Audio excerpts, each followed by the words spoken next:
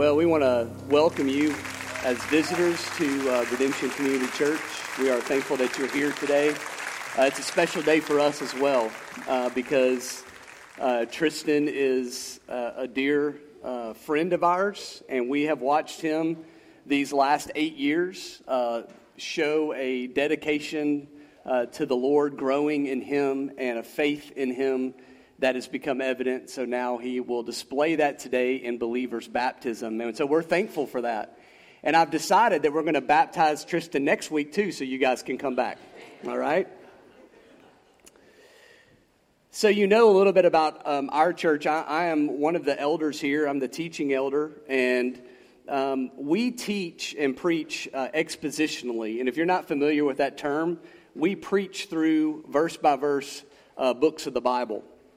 And so it's another special day for us today because we are concluding our study of the books of Ezra and Nehemiah.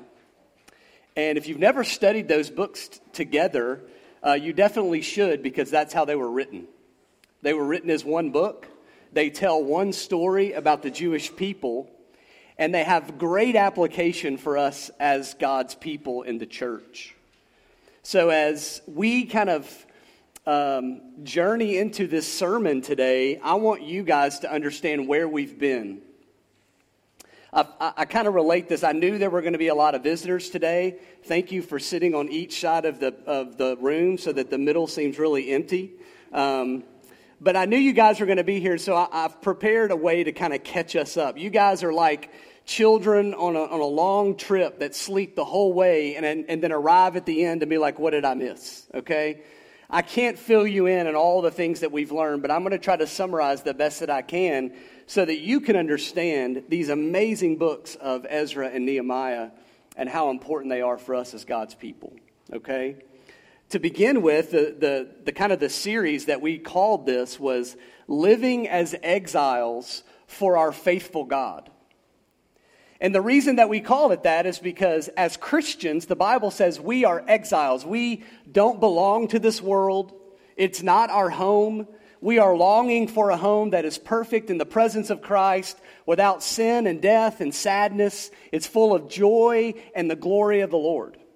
And so we don't belong here. And so we are roaming around like nomads, trying to reflect the glory of God in the church in just a small way compared to what heaven will be like. And so I know this sounds kind of strange, but if you've ever seen a healthy church, you've seen a glimpse of the glory of the Lord in that church with God's people.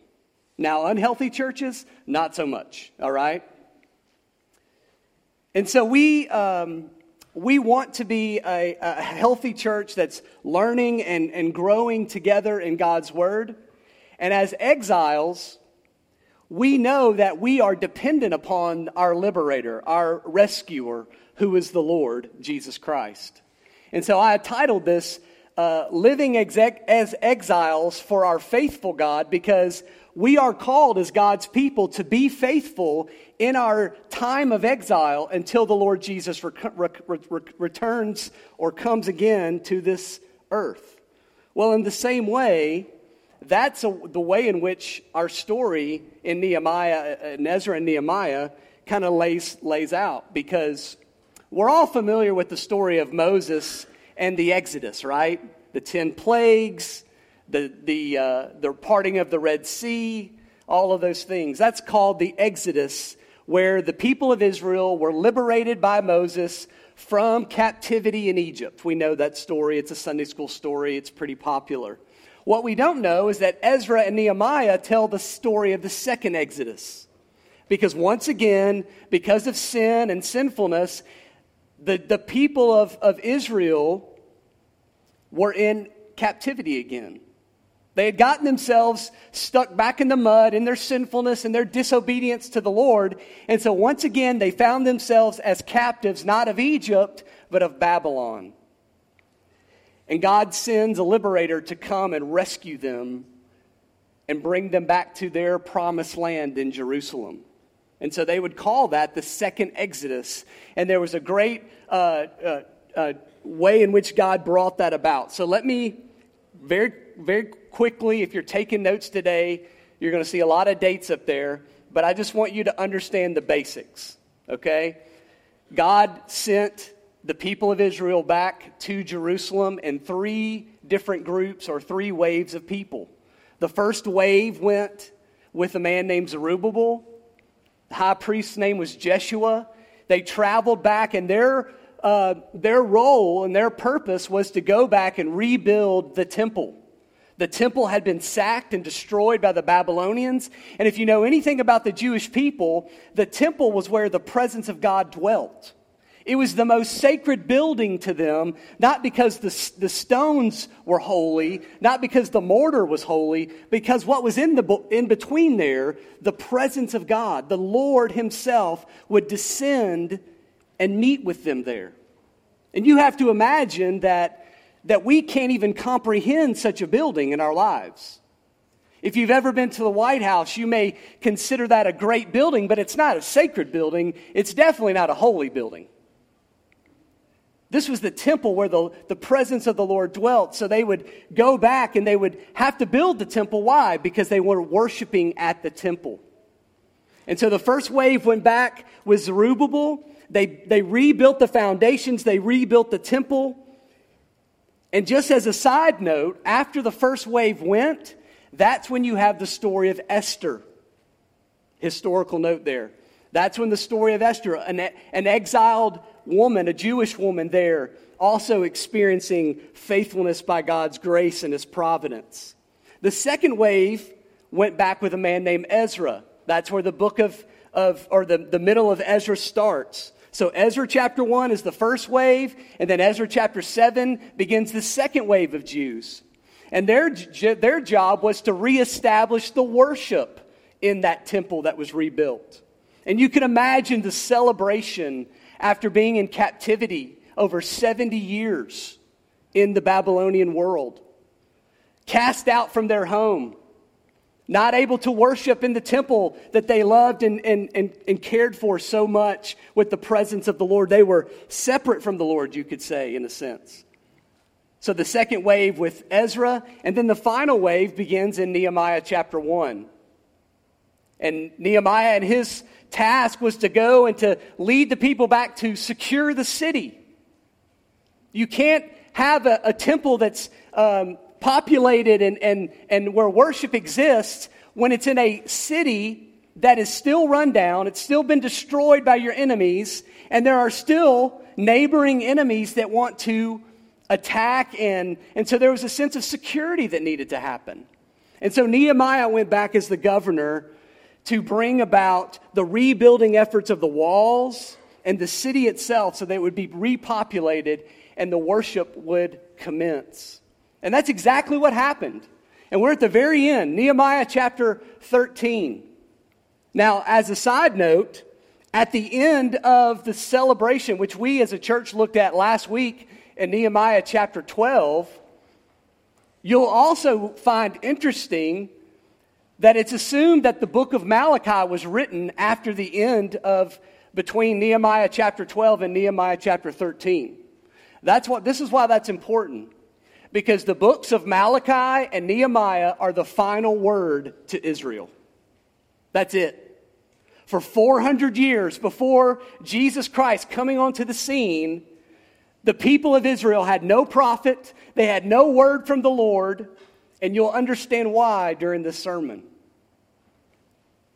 So between Nehemiah chapter 12 and Nehemiah chapter 13, we will learn today that Nehemiah leaves the city of Jerusalem and he travels back to the capital of Persia because he was cupbearer to the king. And during his time away, which is an undisclosed and unknown time, the people of Israel fall back into sin once again. Now, I want us to stop there for a minute. Because if you're a follower of the Lord Jesus Christ today, you're going to relate to the efforts of Nehemiah as you have journeyed alongside people in your life that have constantly fallen into sin. They have constantly navigated their own lives back to the same reoccurring problems over and over again.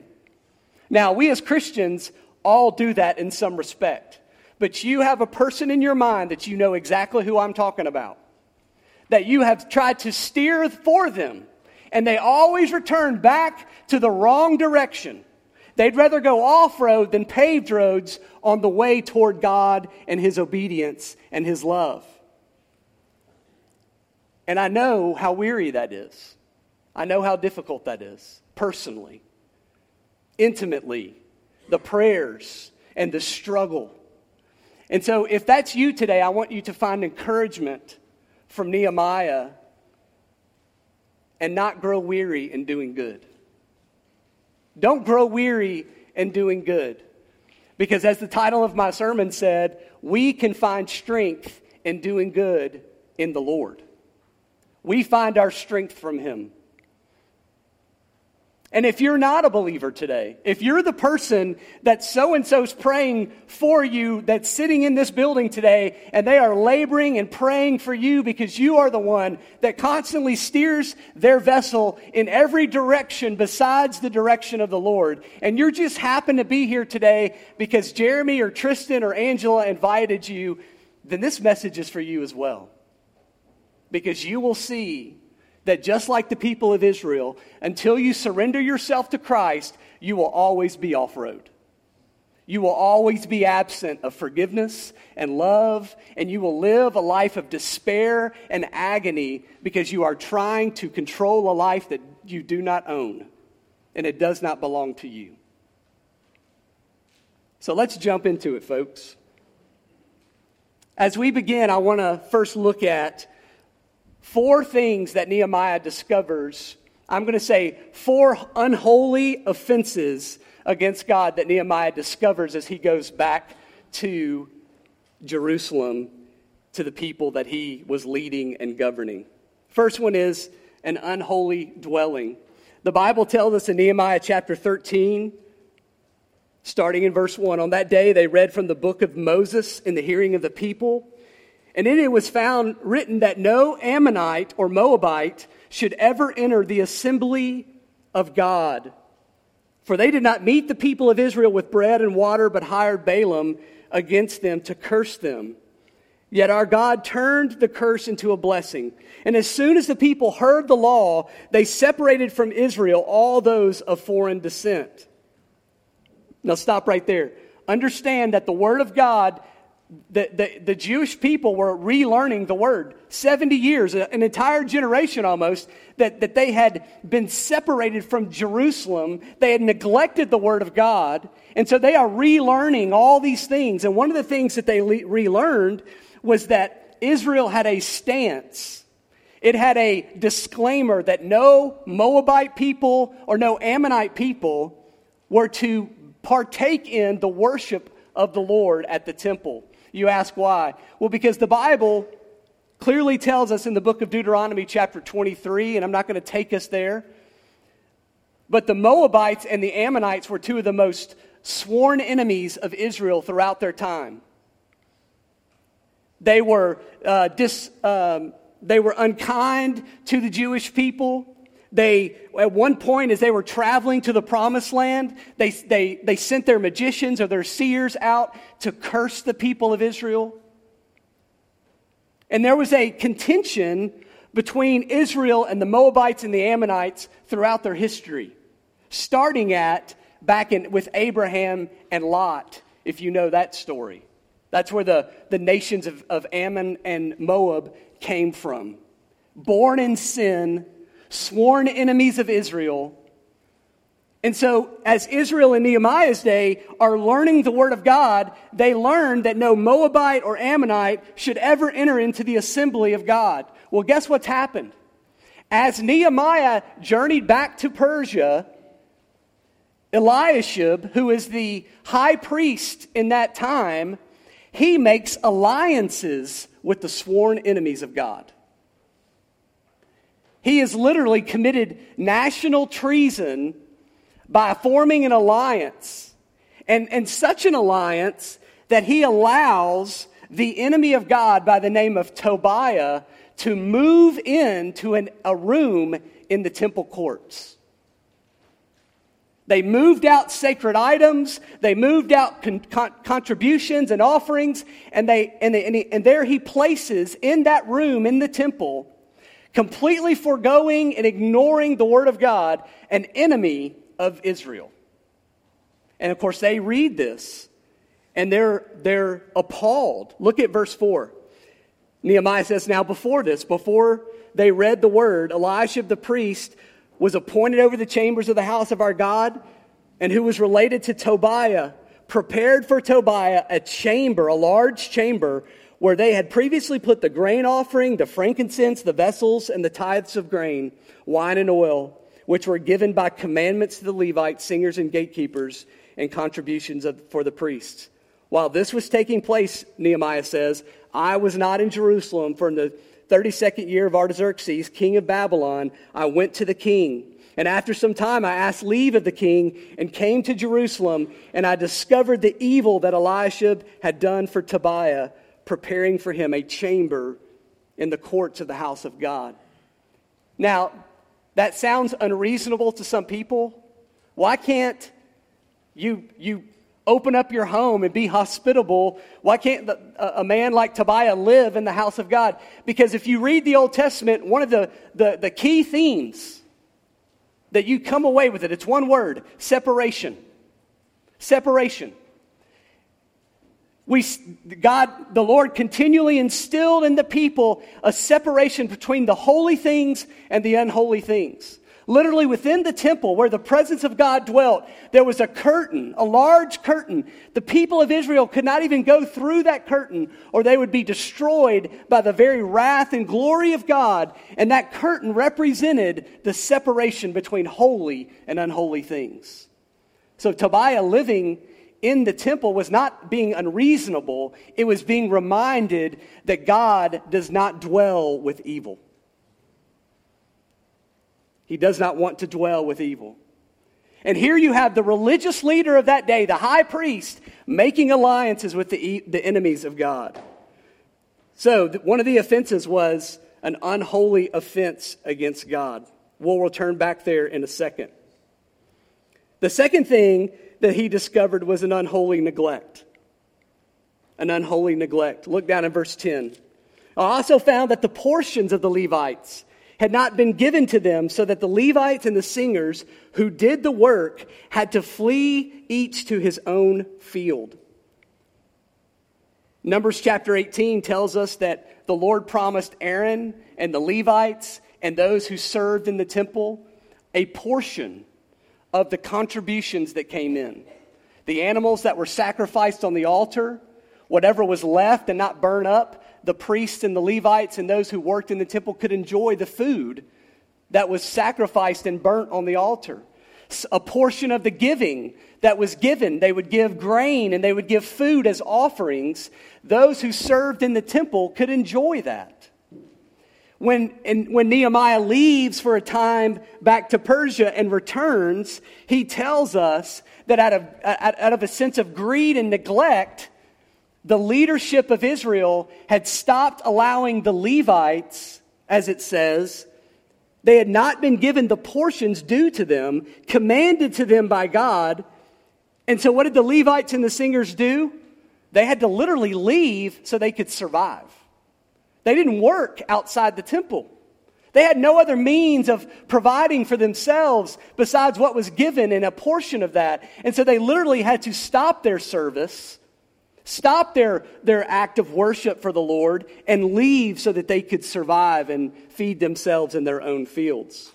An unholy neglect. An unholy dwelling, an unholy neglect. Thirdly, an unholy rest. Look in verse 15. He still says, in those days I saw in Judah people treading wine presses on the Sabbath, and bringing in heaps of grain and loading them on donkeys, and also wine, grapes, figs, and all kinds of loads, which they brought into Jerusalem on the Sabbath day. Now, we don't know a whole lot about the Sabbath day in this culture, but you can understand a little bit of it if you were able to think back 50 years in American culture when nothing was open on Sunday. when you understood that stores were not going to be open and sports teams were not going to be playing and there was not going to be a way. Matter of fact, you literally had to prepare for Sunday on Saturday because there would be no bread and there would be no milk. And Christians did that in this culture to honor the Lord, to rest not on the Sabbath day, but on the Lord's day. It's not so much the culture today. Well, the Jewish people were commanded to not work on the Sabbath. Their Sabbath was a Saturday. And the reason why was because it was a commandment of faith. We studied this, and this continued to be a violation, not only in the Old Testament, but even in Jesus' day. God told them to rest on the Sabbath. The Sabbath rest was necessary for a lot of different reasons. Number one, because it reminded them who was truly the Lord. Who are you truly trusting in if you take a whole day off of work and don't earn any income? Who are you really trusting in when all the tradesmen and all the commerce floods into Jerusalem, ready to do deals and give you great items to sell and barter and trade, and you literally don't answer the knock on the door and say, I'm not working today? In our culture, again, we can't understand that because we literally take Saturdays and Sundays and maybe in the future Fridays off. If politicians have their ways and corporations have their ways. So we don't quite understand an agricultural culture that says we have to work every day to feed our family and harvest the crops and do everything that's necessary. So for the Jewish people to literally stop working on one day was truly showing a faith that God was going to provide all their needs. And I think we can relate to that, right? Putting down the laptop, turning off the vehicle, not going into the office, knowing that God has put in our possession things and responsibilities that are greater than a workplace and a paycheck. And understanding that when we do those things and we turn off the laptop and we close down the email and we say, I'm not going to work anymore today because I want to honor the things that the Lord has given me and do the things that He's commanded me to do. And I'm going to trust that God's going to provide for my needs if I don't work an extra 3 or 4 hours today. But here they are. Nehemiah returns to Jerusalem. And what are they doing? They're working on the Sabbath. Pressing the wine, or the grapes for wine, loading up heaps of grain, doing all that they were told not to do, and Nehemiah warns them. And in verse 16 it says, Tyrians also who lived in that city brought in fish and all kinds of goods and sold them on the Sabbath day to the people of Judah. And the people of Judah went out and received such a trade. They were guilty of violating the commands of God and not resting, not showing faith, trusting in the Lord. And finally, unholy marriage. Unholy marriage. You can kind of see the flow of this passage grammatically because he keeps saying, in those days, in those days. And in verse 23, he says it again. In those days also I saw the Jews who had married women of Ashdod and Ammon and Moab. And half of their children spoke the language of Ashdod, and they could not speak the language of Judah, but only the language of each of his people. Again, carrying the theme of separation, God wanted Israel to marry Israelites. And He's not a racist God, He's not a biased God, He's not a prejudicial God. He's a God who knew by His sovereign wisdom and grace that if the people of Israel went and married people of other nations, they would fall so in love with those people that they would worship the God of those nations. And that's exactly what Israel did. They syncretized the Jewish faith with the faith of Babylon and the faith of the Philistines and the faith of the Ammonites and the Moabites. And they would constantly synchronize, and they'll say, we'll do a little bit of this worship and we'll do a little bit of this worship. And it makes everybody happy. But it doesn't make the Lord happy because He says, worship the one true God and Him alone. That's what He demands. Calling all other gods, not lesser gods, not subservient gods. He calls them false gods. And in the same respect and in the same way, the Lord Jesus Christ, the Son of God, the eternal Son of God, comes into the world. And in the same way, he doesn't say, worship whom you please. He says, I am the way, the truth, and the life. No one comes to the Father but through me. Well, so he commanded the people of Israel, if you marry foreign women, you will worship their gods. And that's exactly what had happened over and over again, even through the book of Ezra and Nehemiah, between celebrations of all God's faithfulness and his providential work in rebuilding the temple and rebuilding the walls. These leaders of Israel, and they continue to find the people falling into this particular sin of unholy marriage. And why is that so important to us today? Because it shows us the weight of sin, the gripping effect of sin that can grab a hold of us. We have that gospel time in our service each week because we acknowledge that sin is striking. God's grace is bigger. Christ's work is sufficient, but sin is still a struggle. And as you struggle with sin, we come together as sin strugglers saying, man, we understand the struggle that you went through this week because we went through the same struggle. And if it wasn't for Jesus, we need him. And if it wasn't for what Jesus did, we'd be in big trouble. So, unholy offenses in this passage that Nehemiah, unholy dwelling, neglect, rest, and marriage. Now we're going to go back because I want us to see Nehemiah's faithfulness in dealing with this sin. So secondly, we're going to look at the faithful acts of God, faithful acts for God, carried about by Nehemiah in this final chapter of the book of Nehemiah. Number one, faithful acts for God require confrontation. Confrontation. 3 of the 4 times the word I confronted is written in the text. I confronted.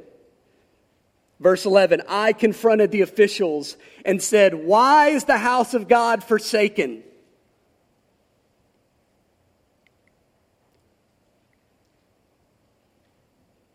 Verse 25, and I confronted them and cursed them and beat some of them and pulled out their hair and made them take an oath in the name of God, saying, you shall not give your daughters to the sons or take their daughters for your sons or for yourself.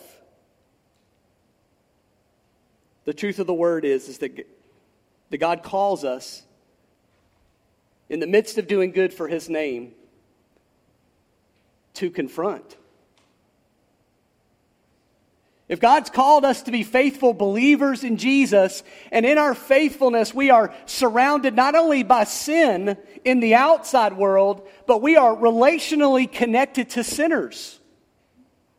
And as the family of God in the church, we are called to participate in the sanctification or the growing up of each other biblically. In other words, you are not on an island as a follower of Jesus. You have a family of faith that walks alongside you and guides you and helps you in your walk with Christ until the end. If that's not for you, the church won't be for you. And please, if I could just plead with you, because I don't know your story and I don't know your situation, but if you are a person that has decided to go to a church that's so large that you can hide in the back corner so nobody knows your name and nobody holds you accountable and nobody challenges you with Scripture, let me encourage you to find some accountability in that church. You need it. Let me tell you right now, I need to be confronted in my sin. Not only from my wife, but from my brother elders that work with me and serve here, from my church members, because I'm not standing up here on my high horse saying that I haven't sinned in the same way that you have sinned. We need confrontation. But the Bible tells us in Galatians chapter 6, verse 1, that you who are spiritual should help restore other people who have fallen into sin. So not only is my responsibility to receive confrontation in sin, but my responsibility is to go to my brother or sister and say, I love you. And out of the love of Jesus Christ and the truth that he proclaims, you are in sin, friend. And it's sad to me. It's sad to me that I have seen news articles and reports on TV where people have gone to the news and said, can you believe that they're smearing my name at my church because I had done certain things, and they came to me and they told other people that I had done these things? And I laugh with a grin and say, that's exactly what the church should do. That's love. It's not love, church, to look at your family and friends swimming in sin and unrighteousness and say nothing. That's not true love. True love is to confront them. Do it with gentleness. Do it with kindness. Nehemiah was willing to confront. Why? Because sin does not dwell in the presence of the Lord, and to honor the Lord, to understand a right relationship with the Lord, we have to turn from sin. And Nehemiah was weary and he was broken and he was so fed up with seeing this that he wasn't going to sit by idly. As a good leader of God's people, he confronted their sin faithfully. One of my favorite preachers, Charles Spurgeon, which again, if you don't go to a church that quotes Charles Spurgeon, you need to find another church. He writes, when a brother falls into sin, it's too often the habit to push him down, to cast him out and forget him. But spiritually minded persons must not do so. We must seek the restoration of the brother. Is there not more joy over the sheep that was lost than those that did not go astray? He says, do we not have the best reason to deal tenderly with wanderers, since we might need the same generous office for ourselves? So we're not talking about Bible bashing, but we are talking about intentionally loving confrontation when our brothers and sisters in Christ fall into sin. This is the encouragement that we see from the scriptures in the life of Nehemiah. But it doesn't just start with confrontation or stop with confrontation, because we're going to see in Nehemiah's life that it moves beyond confrontation. It moves to change. See, oftentimes we're willing to say words and bring up things, but then we kind of leave the rest to the person in their struggles. In other words, you might have the disposition that it's not hard for you to confront someone in their failures. But again, lovingly, confrontation is really a commitment not just to expose what's wrong, but a commitment to walk forward in that situation, loving them through the difficult times, caring for them, guiding them according to the Word of God. A drive-by confrontation is unbiblical confrontation. But instead, find your place in that person's life to love them through. Maybe it leads to them accepting Christ and acknowledging a lack of understanding of the true gospel. But by all means, we can't give up on these people that are our loved ones. We must lead from confrontation to change. Nehemiah doesn't just confront, he brings to change. In the unholy dwelling in the temple, the change was pretty obvious. He takes the furniture out of the chambers, throws it out, moves the sacred things back into the chamber, and runs Tobiah off as an enemy of God. That's pretty simple. It may sound harsh to an unbelieving world, but when we acknowledge that God does not want unholiness and his very enemies dwelling in his presence, we can understand that in the relationship with us and sin in our lives. God doesn't want sin to dwell within you. Confess it. Trust in Christ's forgiveness and turn away from it. Jesus one time said that if your eye causes you to sin, rip it out. He's not speaking metaphorically. He's speaking very clearly. Deal with your sin in a very harsh way, because it can lead to your death and separation from God. So the change with Tobiah was kicking him out. And the second thing with the neglect of the Levites, in verse 11, Nehemiah confronts them, and then he gathers the people together. He sets the Levites, back in their respected stations. He brings the tithe back into the storehouses, and he even takes the leadership position of appointing honest treasurers over the storehouses that would be, as the Bible says, considered reliable. That's what a leader does. He doesn't just say, guys, things need to change, peace out. He says, guys, things need to change, and here's how they're going to happen. Because leaders of God's people are initiators of change. Thirdly, the change that he brings with the Sabbath is a very similar separation theme. He rebukes the people for profaning the Sabbath day in verse 17. What is this evil thing that you are doing, profaning the Sabbath day? Did not your fathers act in this way, he says? And did not our God bring all this disaster on us and on this city?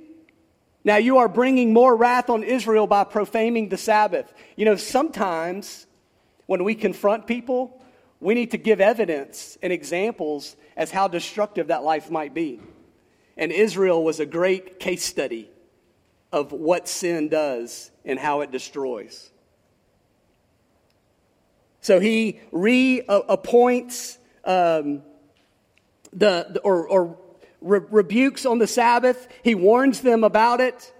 And he even goes so far as to go to the city gates and all those nations that had gathered to come and do commerce. He shuts the gates. He doesn't let them in. And then he tells them at the gates, he says, get out of here. You have no business doing trade on this holy day of the Sabbath day.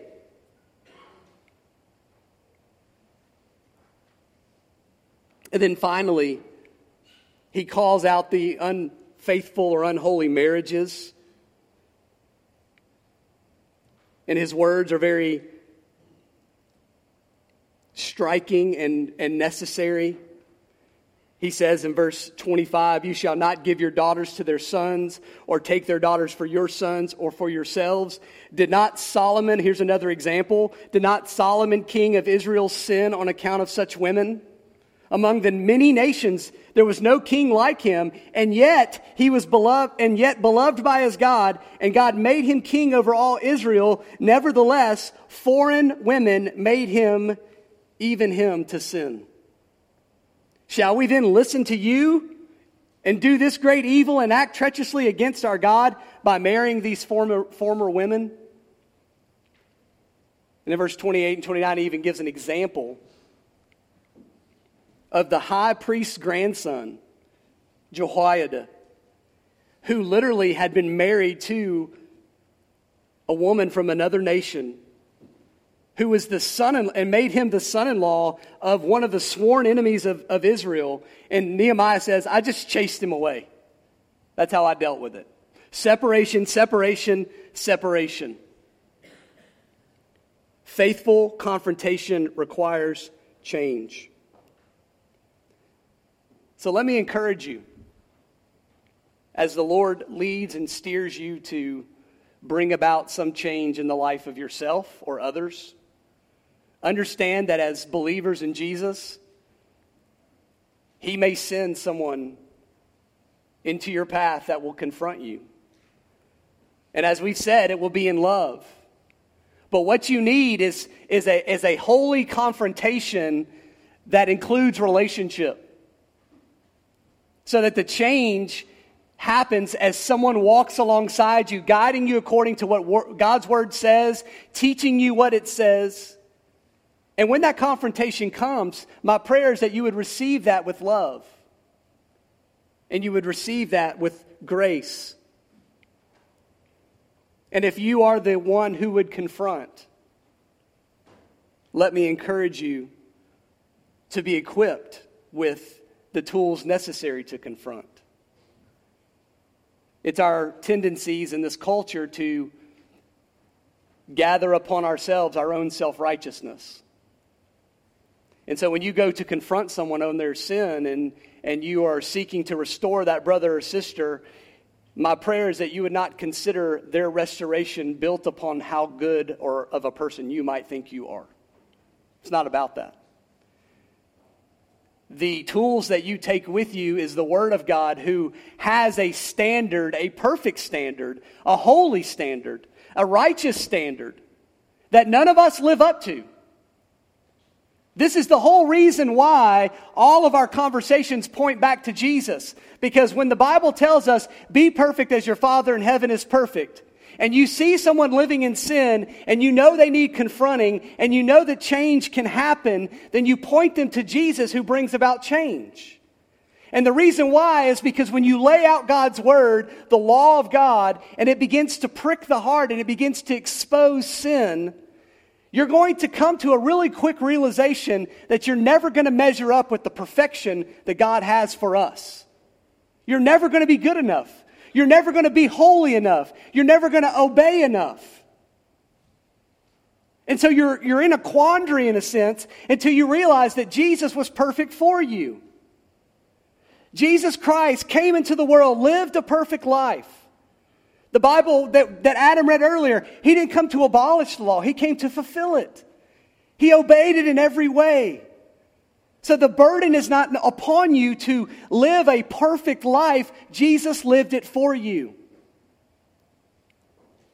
And because he lived a perfect life and he was the sinless Son of God, both 100% God and man, he was able to go to the cross and he was able to give his life as a sacrifice. So that if you put your trust in him, the wrath of God, the Bible says, passes over you and rests upon him. So your belief in Jesus is a belief that all the sin debt that you've accrued and all the unrighteousness that you've committed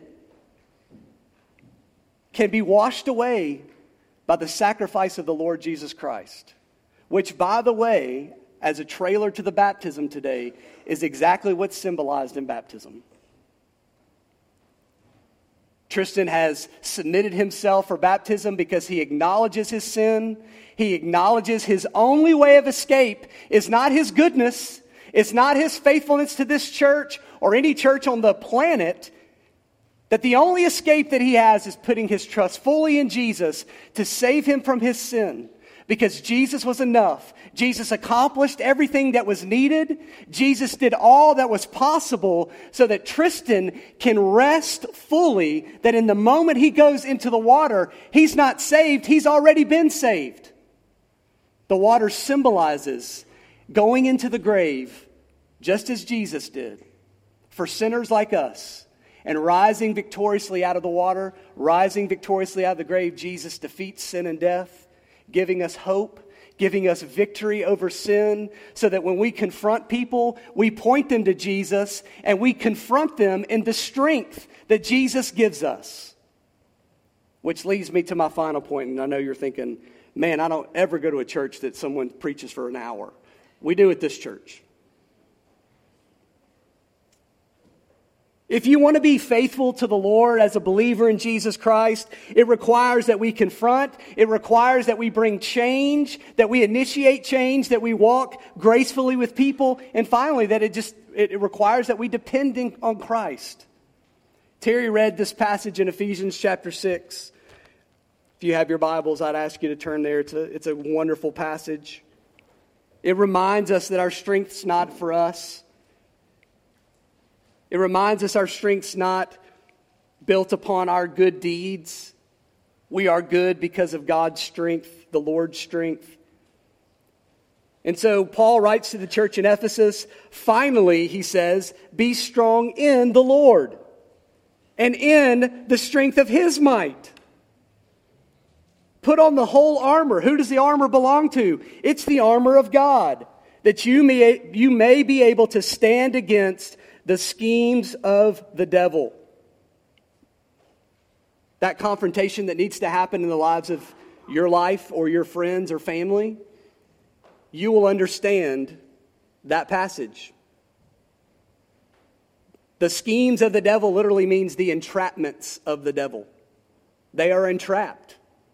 They are ensnared. They are literally tied to a tree with their leg in a vice that they can't escape. And they enjoy it because that's what sin does. It allows us to somehow enjoy such a terrible state. And Paul continues, "For we don't wrestle against flesh and blood, but against the rulers, against the authorities, against the cosmic powers over this present darkness, against the spiritual forces of evil in the heavenly places. Therefore," he says, "take up the whole armor of God, that you may be able to stand or withstand in the evil day. And having done all this, to stand firm." I want to encourage you, as I close today, to trust in Christ, to depend upon Him. If you are a weary exile who is, like Nehemiah, seeking to live and do good in this world, and you are constantly bombarded with the successes of the evil one, the successes of corrupt, unrighteous people, and you begin to lose faith and doubt the things that God is doing, let me encourage you, friend, don't grow weary in doing good. Don't grow weary. Be faithful and steadfast. Going back to the book of Nehemiah, this was his call to the Lord 3 times in verse 14. In verse 22, and in the final verse 31, the same phrase, he says, "Remember me, O my God," concerning this. Verse 22, "Remember this also in my favor, O God, and spare me according to the greatness of your steadfast love." Verse 31, "Remember me, O my God, for good." Nehemiah is crying out in dependence in the Lord, trusting in Him, trusting that God will empower him and strengthen him to continue on. And it's literally sprinkled in between these passages in a sense of prayer, of weariness over these sinful Jewish people. You feel that way? Man, I do. You serve in ministry, you serve in your community, you serve in your school and your workplace. And if you stand for the cause of Christ and the things which Christ has called us to do and ways in which we live, you will face the temptation to be weary in doing good. And in that temptation, you will choose one of two paths. You will begin to fall into the world's schemes, the devil's schemes, or you will stand firm and in do so be bombarded and need to be reminded, stand firm. Be steadfast. Be immovable in the work of the Lord. Find your strength and put on the whole armor of the Lord. Don't lose heart and don't lose sight. Be faithful till the end. And that's what God has called us to do. And He will give us strength. He will strengthen you. God will use you to faithfully bring about His purposes and His plans. Our church knows that God used a pagan king from Persia to begin this whole process in the book of Ezra and Nehemiah. That's His providence. That's His sovereignty. If you serve the Lord, the God of the Bible, you serve a God that rules over all presidents and rulers and kings. That can do all things without even thinking clearly in our minds. He is moving and working in ways we can't even imagine. So we have every reason to trust Him and know that He will empower us to do His will. And when we're afraid, as Adam read earlier, when we are afraid, we will put our trust not in ourselves, because we don't even understand ourselves, according to Jeremiah. Our heart is wicked and deceitful above all things. But we can trust Him. And His word is our guide. It's our strength. And He will encourage us. And He will comfort us. And He will strengthen us by His word and His Spirit and by followers of Jesus Christ. And if you don't have a relationship with Jesus Christ today, this is my confrontation for you. Don't leave this building today without trusting in Jesus. He is your only escape. He is your only hope. And the Bible tells us that you may think that you know better. But one day, when Jesus returns, every knee will bow and every tongue will confess that Jesus is Lord. So whether you realize it or not, one day you will confess Jesus as Lord, but it will not be for your salvation. It will be for your judgment. Let's pray. Father, by your grace and your power, we thank you that we can even call upon your sweet name. That we can even understand your word, and you would, by your mercy, give us some mind and some intellect to know such things about you. Thank you for allowing us as a church to study through the books of Ezra and Nehemiah and to be reminded every week that you are a steadfast, faithful, covenant-keeping, loving God. That we have no reason to fear or be afraid. And Lord, I know that there are people here in this room today that are weary travelers. They are like the Jewish people. They are exiles that realize that they don't belong in this land and they are weary and doing good. And so, Father, may you comfort them with these words today. Comfort them in the confrontation and the change that they need to bring about in the lives of people that they love. God, help us to see that in your providence you bring about these things through faithfulness in your people. And God, in the end, we know that no matter what we do and how we are involved, you will get the glory because it's by your power and might that change comes about. And Father, we pray for those here today that they know Tristan and they love Tristan, but they don't love you. They don't serve you. They're unwilling to forsake the sin in their lives because they want to be in control. And I pray, Father, today, God, that you would move in such a mighty way that you would help them see that there is no escape from the wrath of God. There is no escape from his judgment. And only by Christ and only trusting in him fully and completely can they be free. And that there is a joy in following Jesus, and that there is a blessing in calling upon the name of the Lord and being saved. And so, Father, I pray that by your power and your might and for your glory, you would save many today. We pray these things in your holy and precious name, Jesus. Amen. Let's stand together.